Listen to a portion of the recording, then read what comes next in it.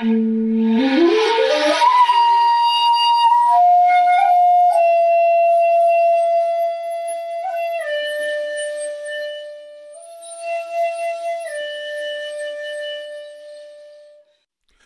to the Zen of Everything, a Zen take on life, love, laughter, and everything else. With Jundo Cohen, a real Zen master. That's me. And Kirk McElhearn, that's me, a guy who knows a bit about Zen.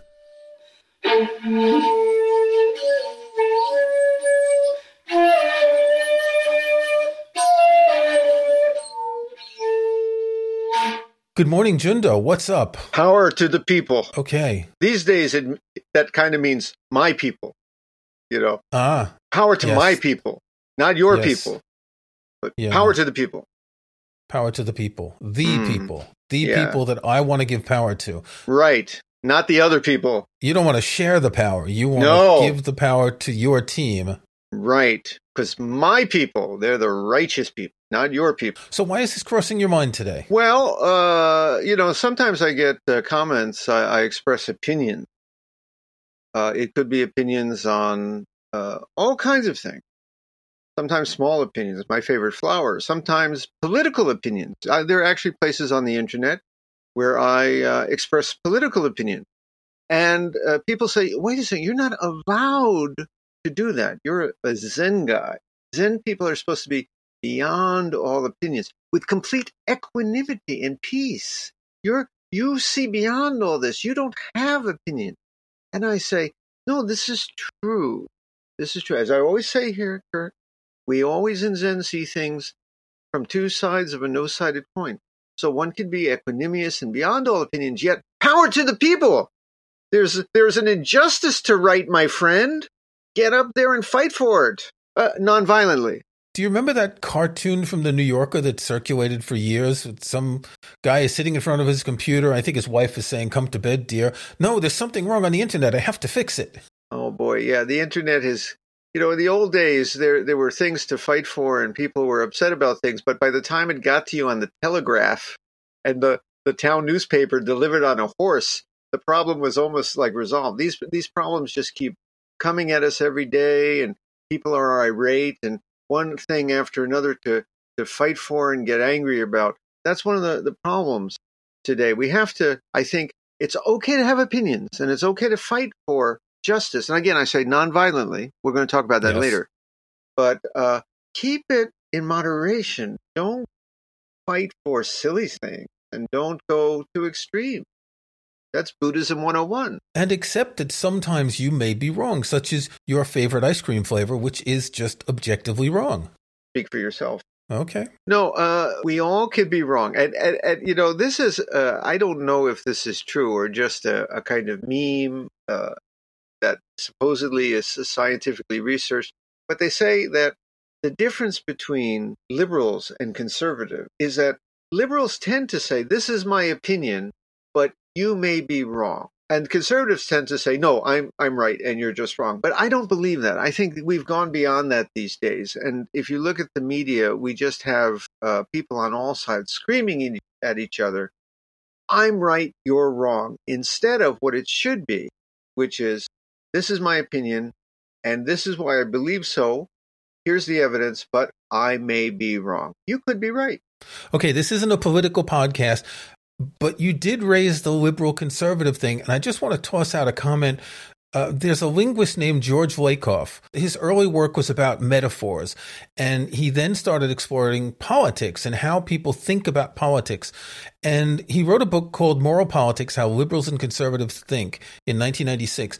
And just from the introduction on Wikipedia, it says that he argues that conservatives and liberals hold two different conceptual models of morality. Conservatives have a strict father model in which people are made good through self-discipline and hard work. Everyone is taken care of by taking care of themselves. Liberals have a nutrient parent model in which everyone is taken care of by helping each other. And that could be why that liberals are more willing to listen to arguments and perhaps change their mind, whereas conservatives aren't. They're strict. They say rules are rules, and this is the way it is. No, you're just wrong. No, I'm just kidding. No, that sounds reasonable to me. And I think it's important to underline here that Western Buddhists, we refer to as the upper middle way, the people who drive their BMWs with their lattes to the Zazen group and then sit there and contemplate non-materialism, often forget that not everyone in Buddhism has to be liberal. No. Now, this is not about, I don't want to express my political views as much as talk about political views in general. It's important to remember that, in Asia, Buddhism is generally very conservative. It's the church. It supports the state. It supports traditional values. It is against women's rights. It tends to be, generally against change. Gay marriage would not even be on the radar for centuries. Yeah. Now, again, there are exceptions even in Asia, and you have people on the left. You have far left. You have, anarchist and really far left communist Buddhists, but the vast majority pretty conservative there in Asia. When it came to the West, Buddhism tended to get associated with liberalism. Perhaps because conservatives would be less likely to renounce their faith. Since many conservatives are church-going Christians, or at least nominally Christian, they might find it more difficult to accept a different faith. Even we're using the term faith there in a bit of a wiggly sense, right? But they would be less likely to want to do something that goes against their faith. Well, one of the supposed, I got this out of on the internet, it was a meme. So it must be right. I have no guarantee this is true, is that conservatives are more hesitant with the exotic and foreign. And they like the what they're used to, the homegrown, the traditional, the close at hand. And that would be maybe why people more interested in Asian religions and the not usual ways of thinking of Zen and Buddhism would be more open to liberal politics. Perhaps I would, but I know many conservative Buddhists even here in the West. So there are exceptions. I like how you say even here in the West while you're in Japan. Well, yes. Japan is a country that also has an identity crisis because it's Asia, but somehow it considers itself westernized, modern Asia. But Buddhism here is very conservative generally. Yeah, it's the Catholic Church of Asia. Well, as we've discussed many times, most Asian Buddhists don't do Zazen. Right. They don't meditate. They pray, they give offerings, etc., etc. It's a different concept of what Zen is. And we've talked about this in the past. I'll link to an episode where we talked about Buddhisms with an S, the different way Buddhism has taken root in different countries. But it is true that in America, this was something exotic and very different when it came starting in the 50s. And the people who were interested in it were interested in exotic and different. I may have mentioned a book, a biography of John Cage called Where the Heart Beats by Kay Larson, and she talks about how he attended these lectures by D.T. Suzuki in the 1950s. And all of the avant-garde people who were there, artists, musicians, writers, etc., these weren't advertising men. These weren't accountants. These were the fringe people. Well, I think what you're saying is exactly right. And the old grandma who goes to church here to light a candle to Mary or to just be at the Sunday school on Sunday, and the old grandma in Tokyo or Beijing or Bangkok who goes to the temple to light some incense and bow down to the sun. It's the same grandma. I'm telling you. I'm sorry. But let's get to our subject today, which is... Yes, because you wanted to talk about dissent. Dissent. You're angry. Well, no. You see, this is the thing. If you're going to be a Buddhist, there's a difference between seeing an injustice or something wrong and speaking up. And number one, don't be violent about it. There may actually be times to use some violence in defense of others. That's not what I'm talking about. I'm saying don't just be violent to make a point and to fight for some political cause if it's not in real defense of others. You can see where that gets ambiguous right away because someone will say, yeah, blowing up that bridge was in defense of the proletariat. So what about that, Jundo? Yeah. I'm sorry. I'm not going there right now. I think it's better to consider that the aggressive tone and the violence that we see on social media, exactly, where people argue about politics, is something that we do need to avoid. Stay civil. Yes. But state your opinion strongly. Mm-hmm. Master Dogen, who is also like everyone's grandmother, he was the founder of Soto Zen in Japan, gave a couple of pieces of advice that my grandmother would tell me. First, he said, before you speak, think thrice. That means 3 times. But then if you need to speak, speak what you have to say, but do it in a way that you will not shut other people's ears and keep their ears open. Now, that's the hard part to do these days. Right. That's the hard part. And I can give you an example from this week in my life. Well, tell us about it. Okay. Well, you told me not to get out my soapbox about this, but I got to get at least on my cheese box, a little box. Well, no, I said don't spend the entire episode talking about this, but I think what you're about to raise is a very important issue.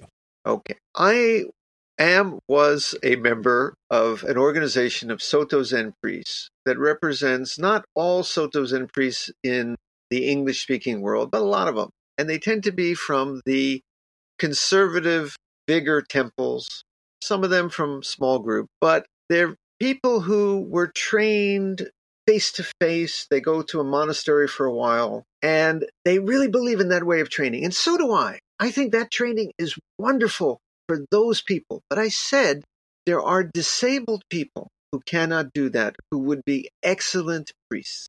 You need to waive the requirement and find alternative ways of training for those folks. You do your training the way you want and the way that is good for you. But if you see someone who physically is unable to do that, they could be priests in other ways. We have, you know this story, we have a fellow who has cancer in our Sangha who needs to do the ceremony from bed sometime.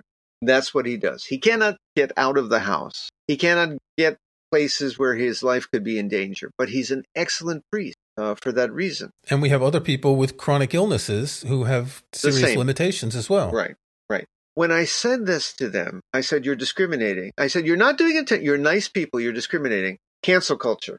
They turned my microphone off. Okay. Now. Oh, is that why you have problems with your microphone before the podcast?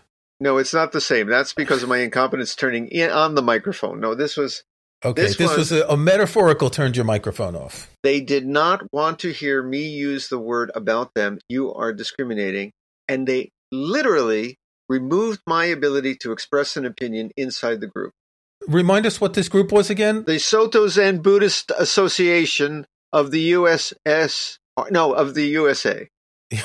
Right. So this was an American organization. This wasn't a Japanese organization or an international organization. Okay. The Japanese have the same trouble. You can't become a priest unless you go a certain route, which is very hard on the disabled. Right.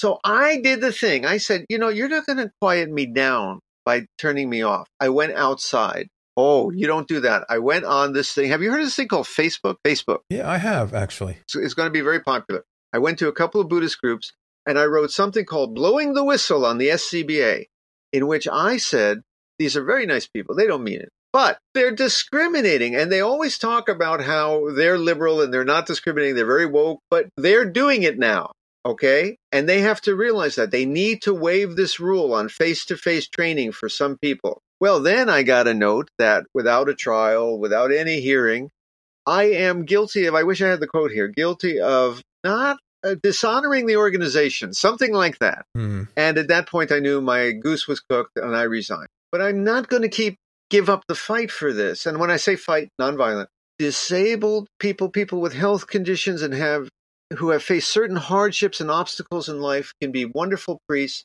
They need to be let into that organization. They need to be recognized as excellent priests. There, I'm off my soapbox. Okay, so Tree Leaf is almost 15 years old, and for years and years, people would criticize the way you worked with Tree Leaf being technically a virtual Sangha where everything happens remotely over the internet. And then all of a sudden, we had this pandemic and all these other Zen groups and other Buddhist groups were starting to do things over the internet. Yeah. It's almost as if you had a good idea And no one wanted to say to you, you had a good idea, because when they all had to do it, they didn't want to admit that they were wrong in criticizing you. Isn't that the way it always is? And it's happening again, because I'm telling you, I'm trying to organize this within our Sangha. I want to give an opportunity to create wonderful Soto Zen priests who, in some cases, will never be able to do the traditional training route. I want to help people facing life obstacles, especially health and disability obstacles, to have an opportunity to be trained. I want to have a part of Tree Leaf that I'm calling the Monastery of Open Doors, that will have non-residential training for some people who have their heart and dedication and sincerity all right, in the right place, but never could do it the traditional way. They are excellent priests. I got one fellow in our Sangha, cannot leave his apartment very often, and when he does, he has to be in a wheelchair. He is making audio files of Shobo Genzo. He works with people personally. He works with other disabled people. He is a wonderful, wonderful priest, and I'm going to announce it here for the first time. He's going to get Dharma transmission from me very, very soon, because he's got all the right stuff. Indeed. He's got it. His heart's in it. He's an excellent. He cannot get recognized because he's barely left his apartment. Yeah. In years. He cannot. Now, what do I do? Do I admit that he's not real because he's never been to a monastery? No, I'm not going to do it. He's real as real can be.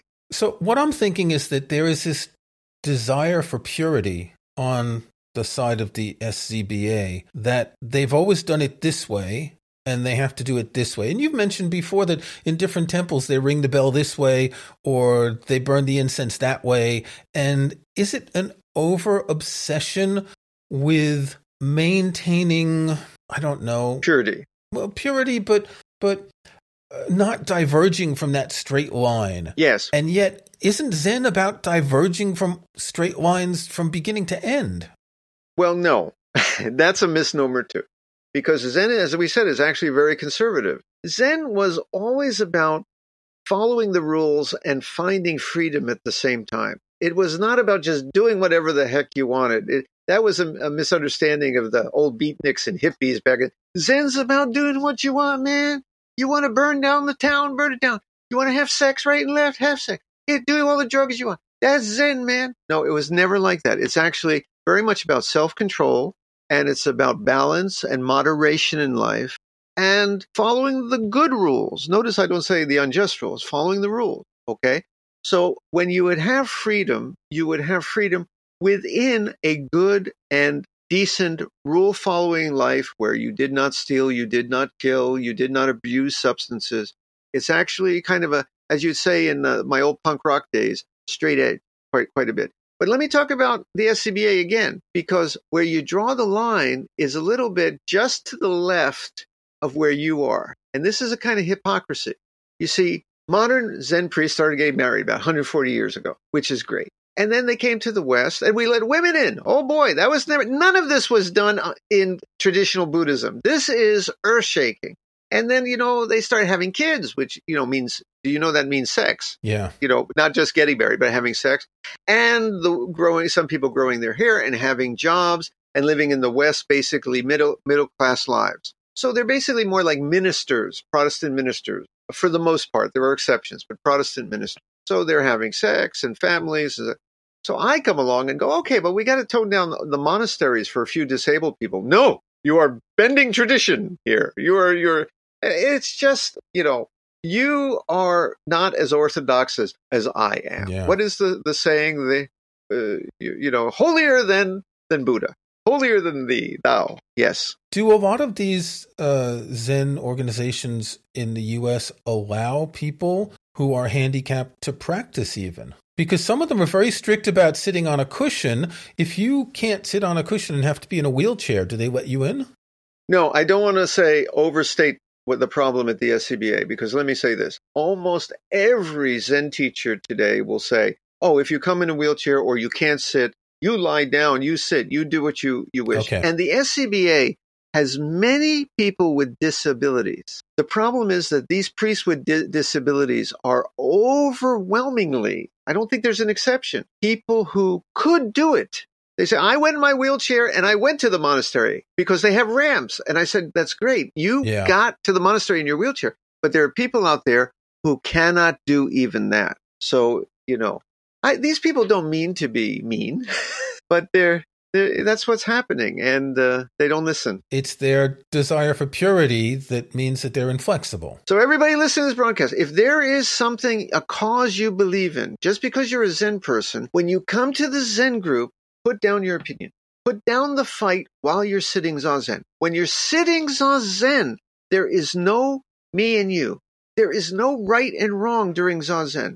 There is nothing to achieve, nothing in society to fix. While you are sitting Zazen, underline. But when the Zazen is over and you go to the door of the Zendo, you may pick up your political and other social opinions again, and you may work for change. Whatever you see as the change that is needed. Of course, do it gently, non-violently, but fight the power. It's not uncommon to have what we call engaged Buddhists in the U.S. So these are people who are working for change, who are very vocal about change. So how can they rationalize that on the one hand and that purity of the way they think about Buddhism on the other hand? Well, first off, let's take a moment to remember the great Thich Nhat Hanh, who died just about 2 weeks ago. One of the great. Yes. He was a political activist, even though he was mostly for peace and justice. But he coined the term engaged Buddhism. Yeah. So let's remember him. But it's more a case that people think they're liberal when you're not challenging them. The SCBA I mentioned is very much conscious of their image of being woke. They have speakers about Black Lives Matter, and we have to deal with getting more minority groups and different language groups into the Zendo. That's great.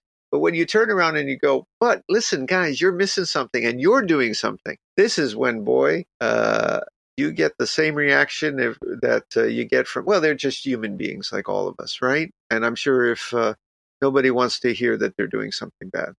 So what do you do if you're a Zen person who really believes in something, really sees a cause, a wrong that needs to be righted? You're concerned about the environment, you're concerned about your health care, you're concerned about ending a war, whatever it is. What do? Well, go work for it. Get off don't just sit around sitting Zen all the time. Get up, speak out gently, but firmly in civil tones like I'm trying to do now, but speak your piece.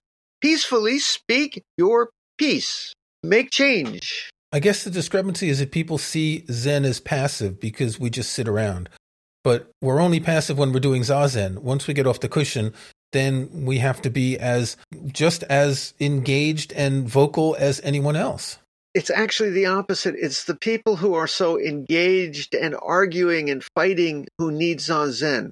Because people in this world today know how to shout, they know how to fight, they know how to say me or you, they know how to say what's wrong.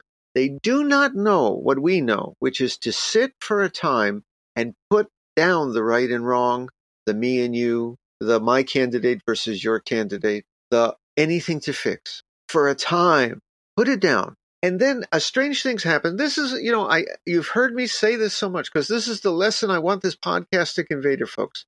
When you get up again to fight for the right, remember there's also this aspect of this universe that is somehow never wrong. Even as we try to fix what needs to be fixed, know that there's something that doesn't need to be fixed. If you enjoyed this podcast, please subscribe in iTunes or in your favorite podcast app. Please give us a rating, tell your friends. You can check out past episodes at our website zen-of-everything.com. Thanks for listening.